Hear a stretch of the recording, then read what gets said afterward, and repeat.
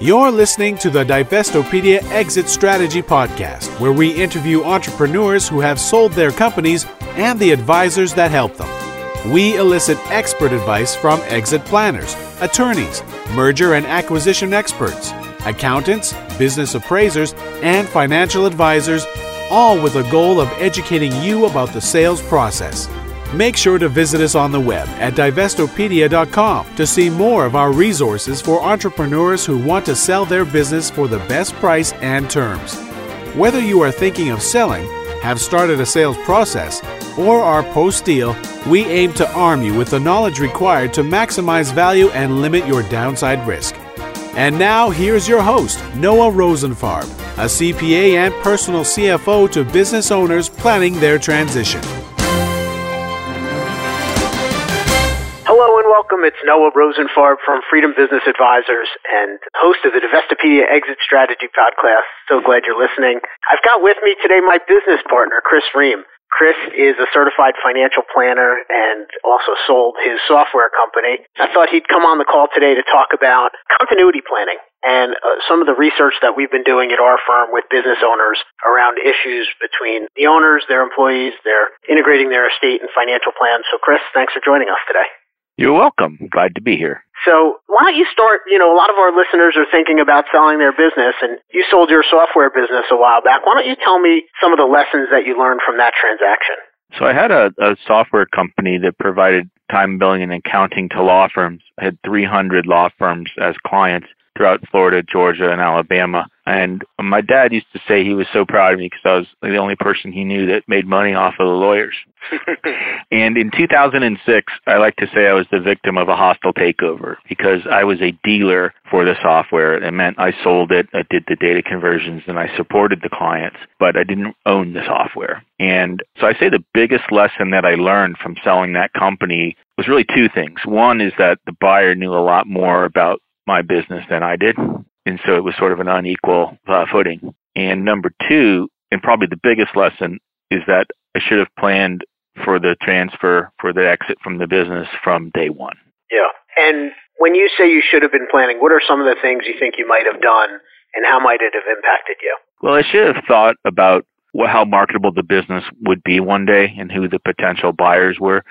I was young, and I think like a lot of entrepreneurs, when they started their company, they see the growth and they see an exciting future, but they don't really see the end. They don't see the end game. And they just think that as long as sales and revenues and growth continues to happen, that nothing's going to change and it'll go on forever. And what I should have realized was that I wasn't operating on my own time frame, that some other people in that particular case, were calling the shots. So when you sold your business, how did you end up becoming interested in helping owners with business continuity? Well, I decided that I wanted to become a financial planner, and I wanted to find a niche. And in right around that time frame, 2006-07, there was a lot of buzz about the baby boomers all selling their companies and the $10 trillion of business transfer. And that got my attention because I felt like it was that I'd walked in their shoes. I'd made payroll. I ran a business and I sold one. So I thought that I could see this type of planning through their eyes a little bit. So I got involved with a couple of the organizations that provided training for professionals to become a specialist in exit planning. And what I quickly learned was that exit planning is something that everybody wanted, but it was nothing that they wanted now. Hey, Chris, yes, I definitely need to do some exit planning. I'm really interested in that, but call me back in 5 years. And so as exit planning was important but not urgent. And I just began to listen more carefully to what the owners were saying that I was talking to, and I realized that while exit wasn't on their mind, the possibility that they might die prematurely or become disabled was a bit more urgent. And I realized that business continuity was an area that very few people were focused on exclusively, and I started taking to that and decided to make that my specialty and my focus.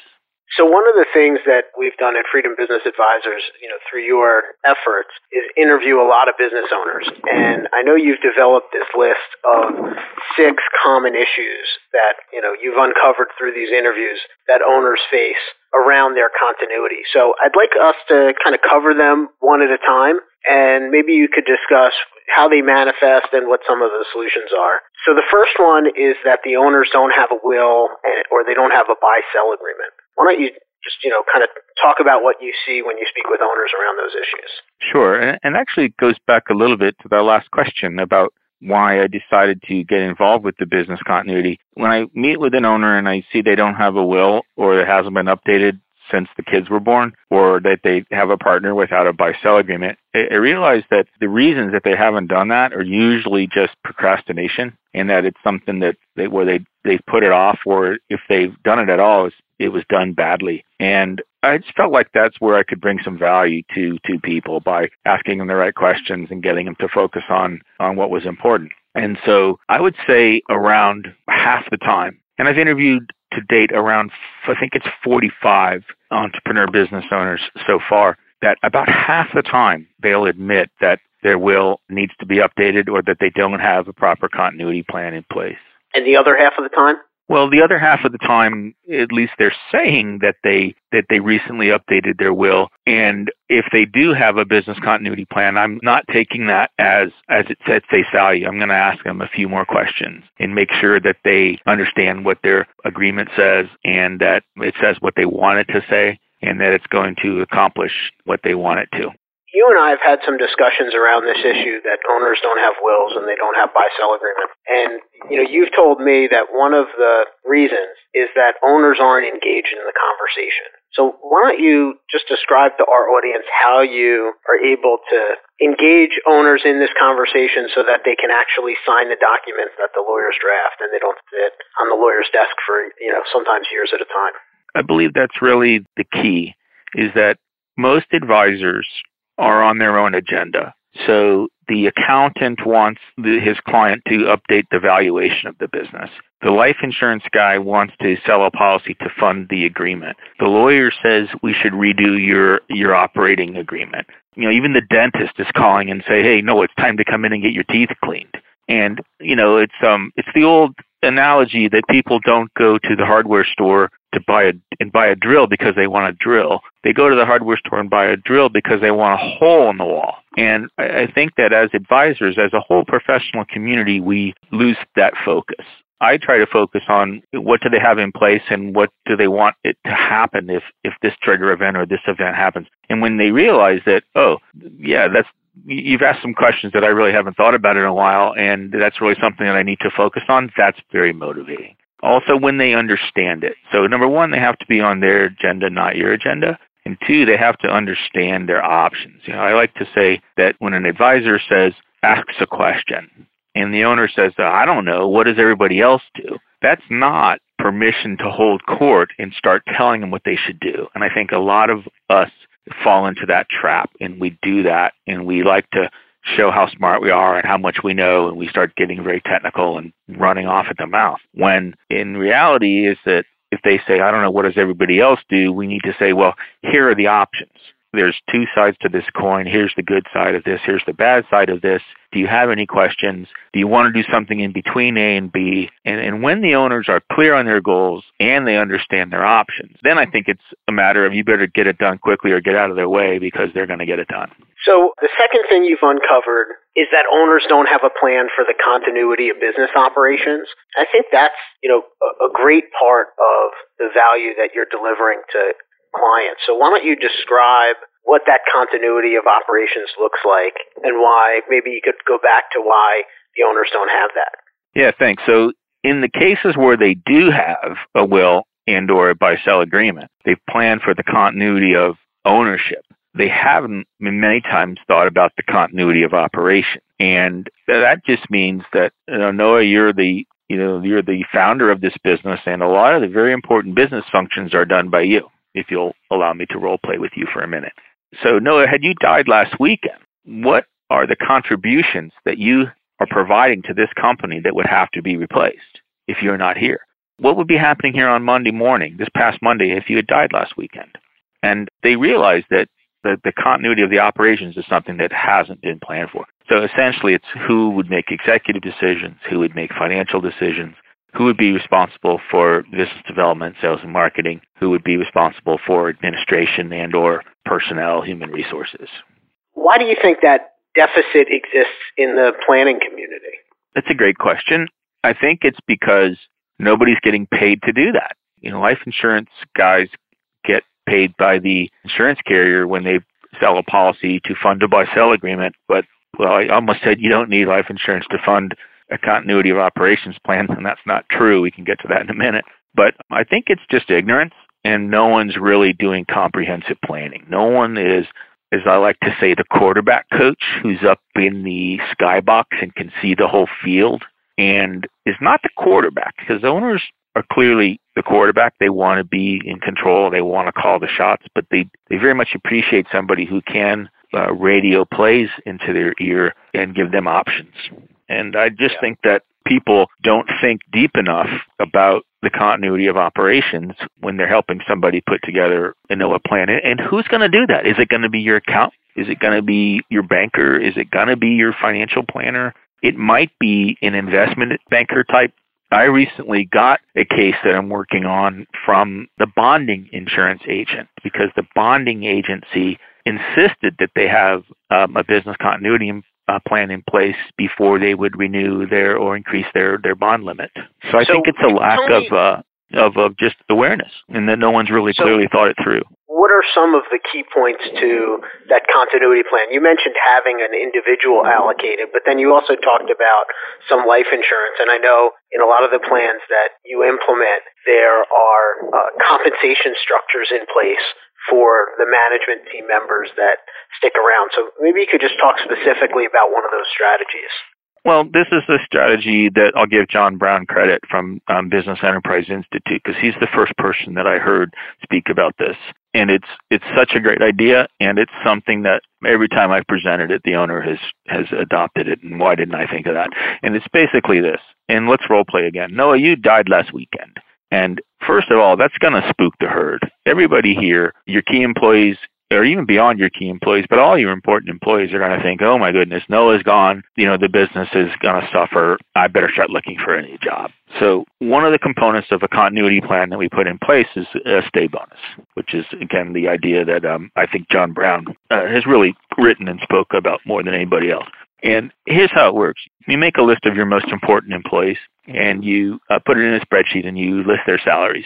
And then you decide that you want to give them, let's say, a 50% bonus if they stay for the next 18 months. It's very important to communicate this to the rank and file employees, that this is not a guarantee of employment, but if something happens to Noah, we're going to implement a stay bonus where every quarter, as long as you're still here, you're going to get a bonus equal to, let's say, 50% of your salary. And the owner says, well, that sounds great. I understand the importance of that, because if my people leave, contracts might not get fulfilled, orders might not ship. The value of the business is going to suffer if the owner dies. And just think, if the operations of the business suffer too, then what's the chance that that business is going to survive? It's very little. But when the owner sees that to do a stay bonus for all their important employees is going to cost, $1 million over the next 18 months, they're like, well, how am I going to fund this? So that's when you put a life insurance proposal in front of them and give them some options that, this could be a temporary problem. We only need to buy a 10-year term policy on you. And, for $5,000 a year, we can address this problem. Yeah, that's great. So let's move on to the third common issue, which is that the owners aren't before we leave that, we should, I'm sorry to interrupt you, we should also hit that there's other financial contributions that the owners make into the company that we ought to include in the insurance planning, and that would be any kind of lease guarantees, whether it's for office space or equipment, any kind of, obviously, guarantees on lines of credit, or many times the owner, will self-finance the payroll account by transferring money back and forth. And let's say when the owner's gone, those financial resources go away, and that's part of business operations that needs to be planned for too. Yeah. I was going to mention the third thing you have is that the owners aren't leaving instructions behind for the next owner. And, they're not telling them whether they should sell, whether they should go acquire businesses, whether they should hold the company. So what's happening in the owner's mind? Yeah, I can open the window to the interviews that I'm having with these people, and this will really illustrate exactly what answer your question. I say, Noah, do you have a will? And they would say, Oh, yeah. Well, who stands to inherit your company right now? My wife. Okay. What should she do with it? Would you want her to continue to own it and run it, or should she start to package it for sale? Well, if it happened yesterday, then I'd want her to sell it. But if my kids are in college, maybe she could hold it and wait to see if one of them want to come in. So it's a great question that gets them to realize, wow, I haven't thought of this. And that's the last thing I want to do, is to leave my wife in that situation. Obviously, when she's grieving the loss of grieving my death, I would want to put her in the position of having to make all these decisions. So that's the best way of motivating the owner to realize that they need to do a little bit of planning in this area. And so what do you see as the kind of option set for instructions to leave behind? Is it as simple as, hold, sell, or kind of option C, which I'm not sure what it might be? Well, there aren't a lot of options, especially in the smaller companies. As many of our listeners know, that if you're a larger company, there are trust banks that can come in and be in charge of a business and own a business and run a board of directors and so forth. But in the smaller businesses, there aren't a lot of options. I think this is a question that sort of ties the whole thing together. You died last weekend and your wife just inherited your business. What should she do with it? Should she continue to run it, or should she sell it? Well, the family depends on the cash flow from this business. It's not only the largest asset that we in part of our estate, but we depend on this cash flow to support our lifestyle and pay for our kids to go to college and everything else. And so it ties everything together because it realizes how important the continuity of operations plan is. But it also ties together what the transfer plan ultimately one day will be. If this is a business that you would like to see your children or other family members move into one day, or if it's something that you want to be a passive owner and enjoy the cash flow of this business for a long time and have that basically supplement or pay for your retirement. It really does tie together the whole continuity, how you're going to grow, protect, grow, and ultimately transfer your business when you start to get into a question like that. Well, let's move into number 4, because I think that kind of ties it all together as well, which is that owners don't integrate their equity in their company into their financial and estate plan. Tell me what you're seeing there, because I guess it's kind of putting a bunch of these pieces together. Yep. And this is probably, we listed these common issues that come up in my interviews. I think this one is probably the most important, and that is that owners and even the advisors to owners don't think about how the value of the equity of somebody's business and even the cash flows from somebody's business, how does that integrate into their overall financial and estate plan? I think it's also because they don't have that quarterback coach overseeing most trusted advisor that's looking at all things. If you think about the stereotypical business owner's got a $10 million manufacturing business, or he runs 60 people on a commercial painting crew or whatever it is, they get approached by a lot of advisors and their plans are kind of piecemeal. I've described it before as they've got a junk drawer full of investments and insurances and buy-sell agreements and wills and promise this guy stock in the company or promise the CFO a 10% bonus if he ever sells. But it's really all over the place. And it's so important that even something as basic as life insurance on a family, on a breadwinner that owns the company as well, that all integrates together with their estate plan. Just having beneficiary designations that make sense and that flow through with the other parts of the estate plan on the simplest level. And in the more complex cases, with buy-sell agreements and with stock changing hands and with complicated goals, even like intergenerational transfers that come into play, it has to integrate with their financial and with their estate plan. And so many advisors miss that. Yeah, one of the things that we've discussed in our company is that typical wealth managers are focused on portfolios of stocks and bonds and alternative investments that are outside of the equity that the owner has in the company, because that's how they get paid. And then the investment bankers are focused on, helping the owner transfer their company when it's time for them to exit, because that's how they get paid. But the estate planner they're focused on avoiding estate taxes in most instances and making sure that they avoid probate if that's a goal of the owner, but not necessarily, again, focused on how each of these pieces is integrating. So who's the right person to be this quarterback coach? Clearly, we're focused on it at Freedom Business Advisors, but for those advisors that are listening to the call, how could they go about helping their clients integrate their equity into their financial and estate plan? Well, I think it comes as a conscious decision that, I am going to be that person to my business owner clients, and that I want to make that my entire professional focus, because I think it's hard to not to do that. There's so much to keep up with and so much to be on top of, and it's hard enough to have these conversations with donors and with prospects and clients to keep them moving forward in implementing these planning and executing these plans. If you're trying to do a lot of other things, I think it's very difficult. But you made me think of one other thing, and that is I think the owner oftentimes undervalues what their company is worth, and they don't even think about how it's going to affect their estate or financial plan, especially their estate plan. They tend to drastically undervalue the business when the attorney is calculating potential exposure to estate taxes. However, and almost ironically or the opposite way of thinking is so many of these owners are counting on the business to fund their retirement. How are you going to retire? Well, I'll sell the business one day.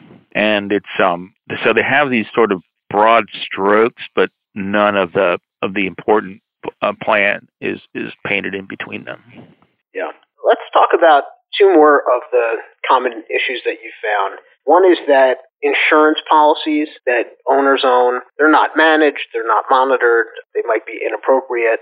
Talk about that. So businesses and business owners buy life insurance to facilitate what we've been talking about, to facilitate the transfer of their ownership, or in some cases the continuity of their operations. And so many times it's really more than just the insurance. Also, it's really the three elements of a buy-sell agreement that have to work together to make it to be successful. And the first is the agreement itself. It has to be correct. The second thing would be the valuation of the business, and then the third thing would be how you're going to fund it. And so many times people buy the life insurance. We form a business. Let's do a buy-sell. Okay, how much is it worth? $1 million. Okay, so we'll each buy a $500,000 policy. If I die, you'll get the money, and if you die, I'll get the money. Okay, done. It's taken care of. So time goes by as the business grows. They haven't addressed any of the other potential triggers that they might want to address in a buy-sell agreement. Like, what if one of the partners just decides they don't want to do this anymore? What if one of the partners is disabled and can't come to work on a daily basis? What if one of the partners gets divorced and the other side wants half of the business value? There's tons of things that they don't address. But even more common and possibly more damaging is the value of the company has gone up, and they haven't. Within the buy-sell agreement, they say, well, every year we will reassess, and every year we'll agree what the value of the company will be. And of course, they never do. And then the third thing is, back to the point of your question, that the insurance policies aren't managed. So they buy maybe enough insurance for the beginning what the company is worth, but as the company grows in value, they haven't increased the amount of the insurance, and they may or may not be insurable at this point. And they often buy term insurance to fund the policy because, hey, we're going to sell this company before 20 years, so let's just buy some term insurance and we'll forget about it. And that may not be appropriate. Yeah, it may be the least expensive way to fund it, but it's many times not the most financially savvy or smart way to fund a buy-sell agreement. And that's probably the subject of another call if you want to get into the intricacies of advanced buy-sell planning. Yeah, maybe we will do that. So how about the sixth one, which is business value isn't monitored like their other investments? So, most owners, they get their portfolio statements. Some of them are logging on every day to see how the market's doing. The first question is, is the market up, the market's down? But yet, when it comes to business value, they don't monitor how much their business is worth. They monitor their cash flow, but not value. And we just had Michael Carter on as a guest. He's the owner of BizEquity. And, we're an avid user of that software because for, a couple $100, you can get a valuation done. There's really no more excuses, right? Correct. So we've all had friends that worked for fast-growing public companies, and to your point, they glance at their iPhone during lunch to see how much their stock options have gone up, since they sat down that day. But yet the owner of a closely held or a family business, they don't really think about what have they done today, this week, this month, this quarter, this year to increase the value of their oftentimes most valuable asset. And I think it's just a bit of the entrepreneur mentality, pay me now. When you come home from work, I know when I come home from work, my wife says, how much money for me today? She doesn't say, did we increase the value of our stock in the family business? And that's just it's a difficult one because it's very difficult and oftentimes expensive to educate a marketplace and to get people thinking about value. In public companies, it's sort of a given that they have to report, every 90 days. And CEOs of public companies, that's how they're evaluated, and that's how they're compensated, and that's why they're fired, is when they don't grow shareholder value. And I think it's part of our job to educate entrepreneurs that they should be thinking the same way about the equity in their company. Well, this is all great stuff, and I think we could talk for probably a few hours more on a lot of these issues, each individually. But maybe let's just back it up a little and have you describe why you think owners should be spending time on all this stuff. Well, I think it's obvious if anyone got this far into this interview, it's extremely valuable, the equity that people have in these businesses, because it's so important to the family, because it's so important to the economy of the world, these jobs and these cash flows, not to mention the growth of the net worth of the owner. So if they don't spend time on continuity planning, on how to protect the value of their company, it could evaporate overnight. And so many, I've heard or read many authors that say any small business can go out of business. We're one phone call from oblivion. Well, it's so true with the continuity planning of a key employee leaving, or the death of a key person, or the premature death of the owner. Obviously, all this economic value that they've worked so long and hard to build up can go away overnight, and it's a tragedy because of a little bit of planning. It doesn't have to.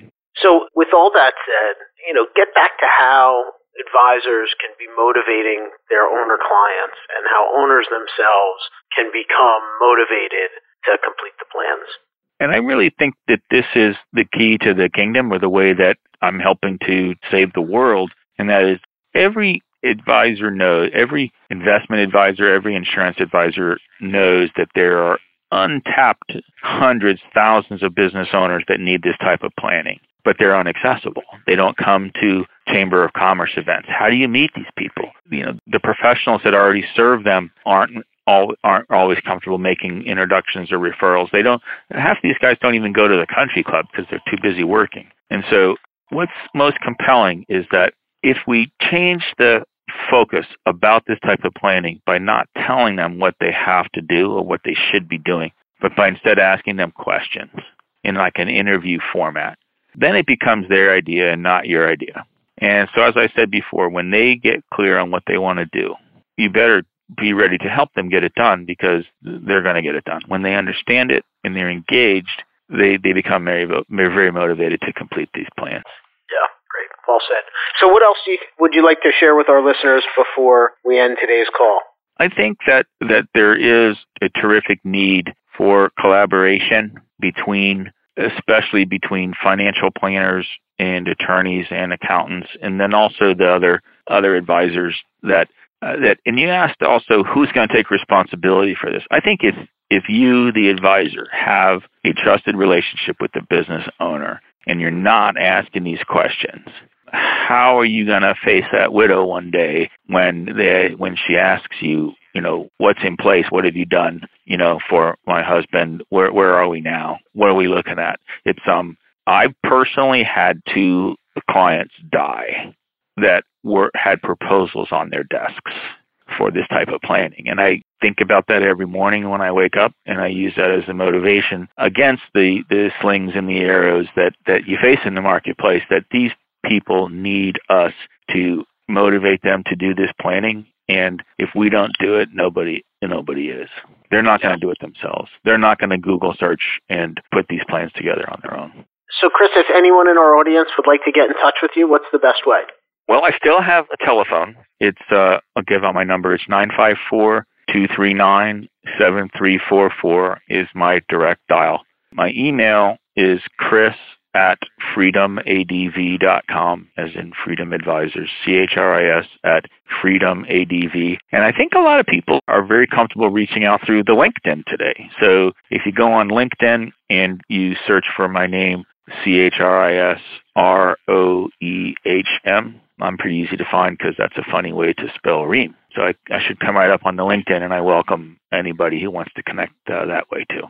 Great. Well, my partner, Chris Ream, thanks so much for joining us today. To all our listeners, I hope you enjoyed the interview. Don't forget to share your feedback with me, put it up on iTunes, subscribe to the podcast, share it with a friend. We look forward to always having you on the calls to listen in and to share with us your feedback. If you have any guests that you'd like us to interview for the show, don't hesitate to reach out and recommend them. And we hope you join us again. Have a great day. Thanks for listening to the Divestopedia Exit Strategy Podcast. Make sure to visit us on the web at divestopedia.com to see more of our resources for entrepreneurs who want to sell their business for the best price and terms. Whether you are thinking of selling, have started the sales process, or are post-deal, we aim to arm you with the knowledge required to maximize value and limit your downside risk. If you have any questions about today's podcast, you can contact your host, Noah Rosenfarb, a CPA and personal CFO to business owners planning their transition at 855-540-0400. Please be sure to rate us on iTunes and give us your feedback. Until next time, this is the Divestopedia Exit Strategy Podcast.